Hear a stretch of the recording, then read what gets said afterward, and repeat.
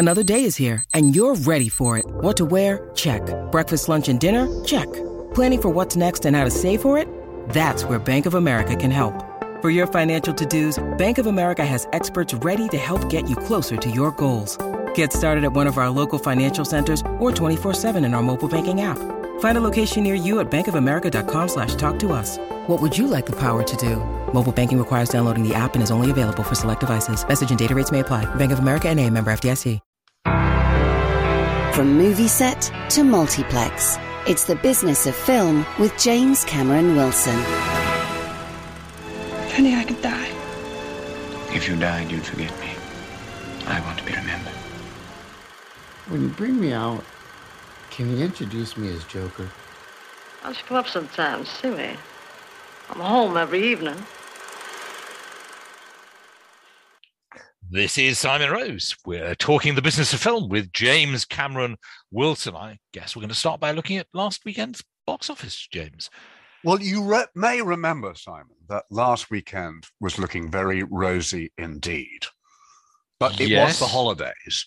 Yes. So I don't want to sort of bring you down a bit. Okay. But we must realize that the previous weekend, or the weekend that we're talking about, was, of course, New Year. And most people were out celebrating or commiserating over the weekend. So the cinema didn't have much of a chance, because we're talking about the 3-day figures.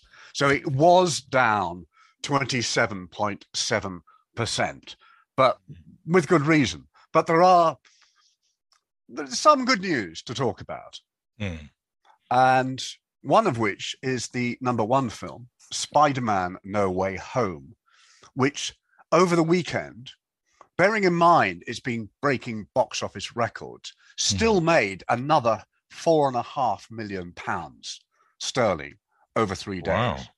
It was only down 26%, which, considering how much it's already made, is not much. It's now got a total of 79.3 million quid, which makes it the ninth highest grossing film of all time in the UK. Wow.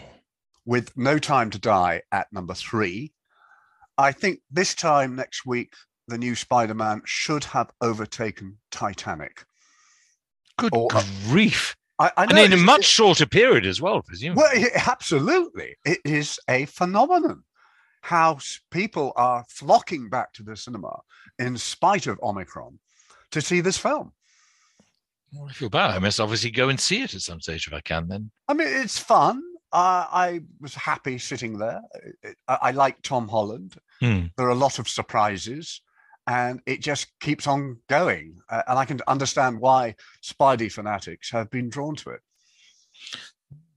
Interesting. How many iterations of Spider-Man have we had now? Because is it Sony Columbia that has? Yeah, well we had, because they only have the one superhero, don't they? I mean, we had Tobey Maguire, then we had Andrew Garfield, and then we had Into the Spider-Verse, the animated version. Yes. And Tom Holland has played Spider-Man in the Avengers films. So there have been so many different Spider-Mans, not forgetting Nicholas Hammond, who played him back in the 1960s in a film version. So there have been innumerable Spider Boys, because he's not really a man, is he? He's still at school. Yeah. Can you be a man and can you still be at school? If you're a teacher, yes. Well, okay. Sorry, I'm being pedantic. So what's number 2 then? Okay, let's zip down the list. At number 2, we've got The King's Man. He is a man because he's played by Ralph Fiennes with 905,000 quid, down 74%. With a total of 5.4 million. At number 3, we have a new film, which really surprised me. A film called Licorice Pizza. Now, I have to be very careful when I say this, because when I've talked to people on the phone, they say, well, as in Nicholas Nickleby. I said, no, licorice, as in the black sweet. Yes. I just never saw that coming, that it was going to be so high up on the list. No. Licorice Pizza being an American slang for an old vinyl record, isn't it? Well, yes. Well done. It was actually named after a chain of Californian record shops. Ah, right. Okay. So maybe it was their name rather than the general term. Okay. Yeah. Now, we've recently talked about Wes Anderson, and I feel rather the same way about Paul Thomas Anderson. That is, I seem to either love or, well, not love his work. I'm absolutely in agreement. Yes. Okay, There's never any middling ground. Yes.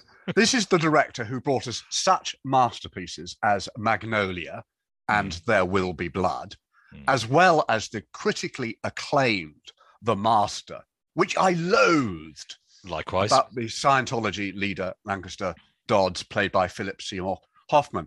I also really liked Hard Eight, aka Sydney, Boogie Nights, Punch Drunk Love, and Phantom Thread. Whereas I didn't like Phantom Thread or Punch Drunk Love very much. Yeah. Really? Yeah. Oh gosh. Yeah. Okay. Well, his latest, Licorice Pizza, left me absolutely cold. Once again, it's received enormous critical acclaim and even won the Best Picture gong from the National Board of Review in America. But I found it slow, self-indulgent, unfocused, meandering, aimless, and frankly, I was so bored. Of course, it's beautifully made. There are some very good performances, but I couldn't really see the point of it. Its main strength is the central performance of Cooper Hoffman, the son of Philip Seymour. And he plays an actor, hustler, entrepreneur, and schoolboy. The film starts in 1973 in the San Fernando Valley in Los Angeles, where Gary Valentine Hoffman is due to have his picture taken on his school's picture day. And he starts hitting on the English photographer's assistant, Alana, played by the singer Alana Haim. Although Gary is 15 and Alana is 25, he nevertheless feels she is good girlfriend material and talks her into meeting him for dinner that evening. And so starts a sort of romantic friendship set to a lot of familiar tunes of the period, reflecting the tone of American Graffiti, which apparently was a huge influence. There's a lot of clever dialogue, the oddball sequence, and a few cameos from unknown and well-known actors alike who had their moment in the spotlight, including Anderson's own wife, Maya Rudolph. If I knew, I had actually forgotten that Anderson was the son-in-law of the late singer Minnie Riperton, whose single Loving You I brought back in 1974. I had no idea. How fascinating. Well, yeah. So that was her big hit, was a year after the film was set. So he could have squeezed that in. Anyway, there's also a cameo, obviously a famous cameo from Bradley Cooper as a hyped up version of the film producer John Peters, who is very particular about how people pronounce the name of his wife, Barbara Streisand. Yes, that's in the trailer, isn't it? Yes. It is, yeah. Which is funny up to a point, but which is bizarrely generating Oscar buzz, even though Bradley Cooper is only on screen for 10 minutes. Licorice Pizza, named, as you say, after the chain of California record shops, is Anderson's most personal film to date, and is actually largely based on the teenage adventures of Anderson's great friend, Gary Goetzman. Goetzman actually went on to better things and eventually set up the production company Playtone with Tom Hanks. Much of this is they did That Thing You Do. Indeed, they've done lots and lots of films. Yeah. Much of this is set during the gas crisis of 1973, known as the first oil shock, which was followed by the second oil shock of 1979, which was when I first visited LA. So the film felt very real to me. And it's a beautifully made picture with Anderson's characteristic prowling camera and ensemble of characters. But without any narrative traction, it just feels very overextended and episodic. I kept on waiting for it to go somewhere. And at 2.25 hours, it makes for a very long wait. I should say that Alana Haim is a star in the making, and it was refreshing to see that the actresses who played her sisters in the film really looked like her. Of course, I found out only afterwards that they really were her sisters, and they make up the pop rock band Haim, where the three sisters are the group. That was a good thing then, but I was so disappointed and bored.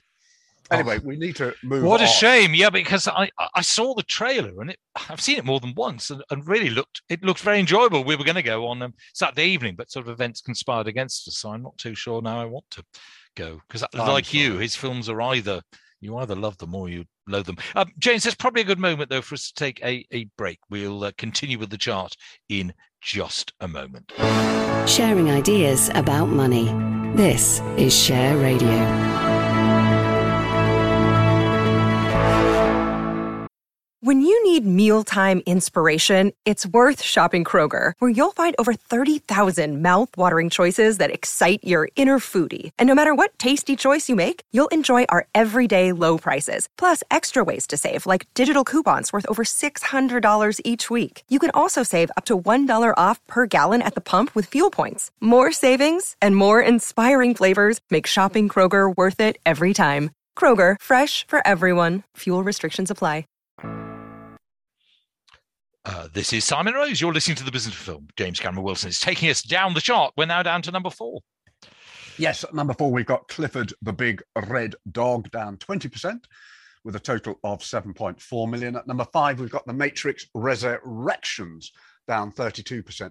I know I briefly touched on this film, but I kept on thinking since then how bad it is. Considering how much effort was put into it, I find it extraordinary that when there are these fights in high-rise buildings, that people can still shatter glass. We know that windows are shatterproof, particularly when they're on high-rise buildings. And so much of the exposition at the beginning of the film is explained by the British actress Jessica Henwick, who was born in Surrey. But I think it's a shame that nobody asked her to enunciate, because what she says is absolutely critical to what continues. She's a terrific on-screen presence, but I found it hard to understand a single word she mumbled. This is a film to avoid. It is so bad on so many levels, and I must stop thinking about it. Number 6, West Side Story, I am thrilled to say, is actually up 2%. The word is getting out there. I know you were underwhelmed, but most people weren't. Yes. And we have a new film at number 7. I don't know how you say this, the 355. That's the easiest way of saying it. Not to be confused, of course, with the ensemble thriller 360, starring Anthony Hopkins, or the dreadful Netflix melodrama 365 Days. The 355, which I think is a terrible title anyway, is a complete mess. Okay, there are 2 movie openings that signal a hackneyed time to follow. One is the camera sweeping across a body of water before it ends up on land. Yes. So many films start that way. And TV shows, yeah. Well, yeah. And the other is a drone shot over a canopy of treetops. The 355 starts with the latter and accompanied by the caption, 150 miles south of Bogota. The film begins with a Colombian mansion in the jungle, surrounded by a SWAT team. My heart sank. What follows is quite interesting, as I am a bit of techno geek. A drug baron is showing Jason Fleming a new gizmo that can crack any enclosed system in the world, from the phone in your pocket to an in-flight Boeing 737. To an entire city grid. This gizmo is one of a kind, is untraceable, and deletes its own software if anybody tries to copy it. And the Colombian drug lord wants a very big price tag for his new toy. Then, of course, there's the shootout, as there invariably is in a Colombian mansion in the jungle. And Edgar Ramirez grabs the gizmo and ends up in Paris. That's all you really need to know, other than various agents are killed the morning after they've slept with a female agent, a sort of morning after kill. And various agencies around the world have decided to send their best female agents into the field to try and retrieve the device before it is sold to an unscrupulous terrorist organization. Of course, nobody can be trusted and everything is played for effect. So that when Diane Kruger, who plays a German agent called Marie Schmidt, honestly, that's her name, she slips quietly into a Paris fish market to try and apprehend a terrorist.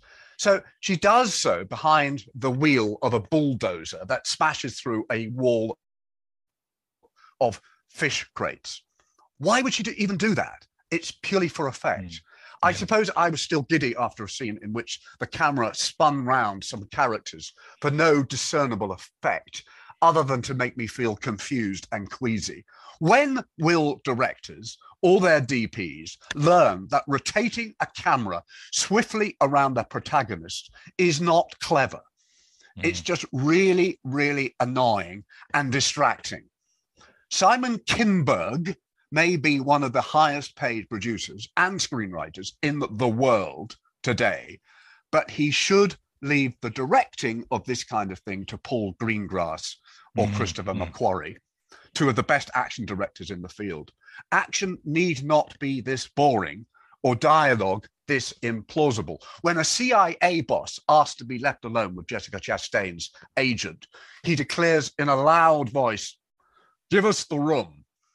Do people really speak like this? And talking of Jessica Chastain, she is one of my favorite actresses. And she produced the 355 or whatever you call it with her own production company, Freckle Films. Freckle Films also brought us Ava, in which Miss Chastain played a top-level international assassin. Maybe no one else will hire her to highlight her kickboxing skills. And for her, it's a form of female empowerment. Why should the poor thing always have to play a morally compromised lobbyist or a high-powered poker executive when she can kick the waste matter out of a whole lot of terrorists? The 355 also stars Penelope Cruz, Fan Bingbing, one of the highest paid actresses in the world, Diane Kruger, and Lupita Nyong'o. And they're all terrific. I can understand why they would want to slum it and go and visit places like Marrakesh and Shanghai and Washington, D.C., London and Paris. Who wouldn't? It's just a shame that they couldn't have entrusted their sightseeing to a better filmmaker. Yeah. What a shame. So that's the 355 or the 355. We're not quite sure. Number 7.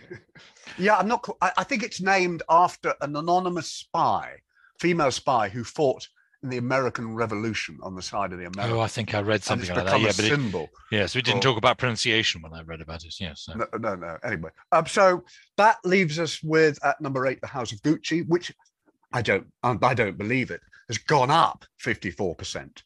To a total of 9.1 million. Encanto is down 12% at number 9 for a total of 6.6 million. And Ghostbusters Afterlife has just dipped 8%, which is such a deadpan, funny and nostalgic homage to Jason Reitman's father, Ivan Reitman, and his original films, with ace performances from Paul Rudd and the 11-year-old McKenna Grace. And I've been listening to the theme tune quite a lot recently, Haunted House. And I didn't realize, not only does she sing it, this 11-year-old, but she actually wrote the song as well. She is so precocious. Yeah. And, wow. I still listen to the Ray Parker Jr. one, but I haven't heard the new one. Yeah, that's over the closing credits as well, inevitably. I would like to mention, because I haven't really talked about it in great depth, at number 12, The Electrical Life of Louis Wayne, which is a fabulous film, extraordinary story with Benedict Cumberbatch playing the eponymous, multi-talented Louis Wayne. And number 14, I only touched on it because I hadn't seen it yet, Titane, which is now at number 14, which is quite extraordinary for a French film. Titane is the French word for titanium, and there aren't enough film titles with chemical elements in them. There are films called Tin Cup, obviously, and Iron Man, and the Roger Moore action adventure Gold, but there's nothing called barium or chlorine. So I was immediately drawn to Titane, and the fact, of course, that it won the Palme d'Or last year. Actually, I was largely excited about the film because it was directed by Julia Ducournau, whose 2016 debut, Raw, was one of the best horror films of the last 10 years. So many horror films fall into a routine template that completely divorces them from any emotional involvement. So it's always exciting to come across something that completely reinvents the genre. And I think the less you know about the film, the better. And I knew very little about it. But I can guarantee that you cannot begin to predict where it's headed. And I'll also say that the star, Agatha Rousselle, who is a model, a feminist, and embroidery fanatic, delivers a tour de force of naked ambition, the like of which we haven't seen all year. And I'm talking about 20. It's quite horrendous, though, isn't it? It's not the sort of thing I think I would enjoy. Or I don't know. Maybe I would. But having read about some of the things in the movie, I suspect it's sort of very Cronenbergish. And it is very a little wary. I think it's better than Cronenberg. I mean, Titane won't be everybody's cup of tea, but it is a hugely stylish and original piece of cinema. And there are images in that film that I will never be able to forget. And it is an 18 for obvious reasons. It is what's known as body horror, but it's just an extraordinary piece of cinema. I remember in 1971 when we saw a lot of films like A Clockwork Orange and Straw Dogs and films that really pushed the envelope. This reminded me of that, which is not a bad thing. Well, I was going to say, not that many films at the moment, thinking about it, seem to do that anymore. We get a lot of very anodyne films that, would barely be able to open an envelope. Yeah, I mean, it's a wonderful meeting of minds with Agatha Rousselle. I mean, quite how she went from being an embroidery fanatic to the star of this film is quite extraordinary. But I'm a huge fan of Julia Ducournau. But I would like to talk about some films that you can see on streaming. For instance, The Tender Bar, which is available on Prime Video. Now, I want you to imagine a young lad in America. The time is 1973. But instead of it being the West Coast, as in Licorice Pizza, here we are in New York State, Long Island.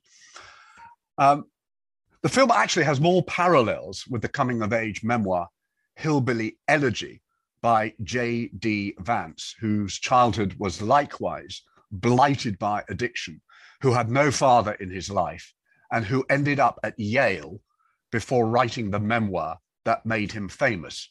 So both these films fit that storyline. However, the tone of the two movies, Hillbilly Elegy and The Tender Bar, could not be more different. This is a memoir by J.R. Moehringer, and growing up without his father, who is a successful New York DJ. So the boy, who I think he was 9 at the time, played by Daniel Ranieri, thinks his father is actually in the wireless, because that's the only time he ever hears him. It is directed by George Clooney from a screenplay by William Monahan.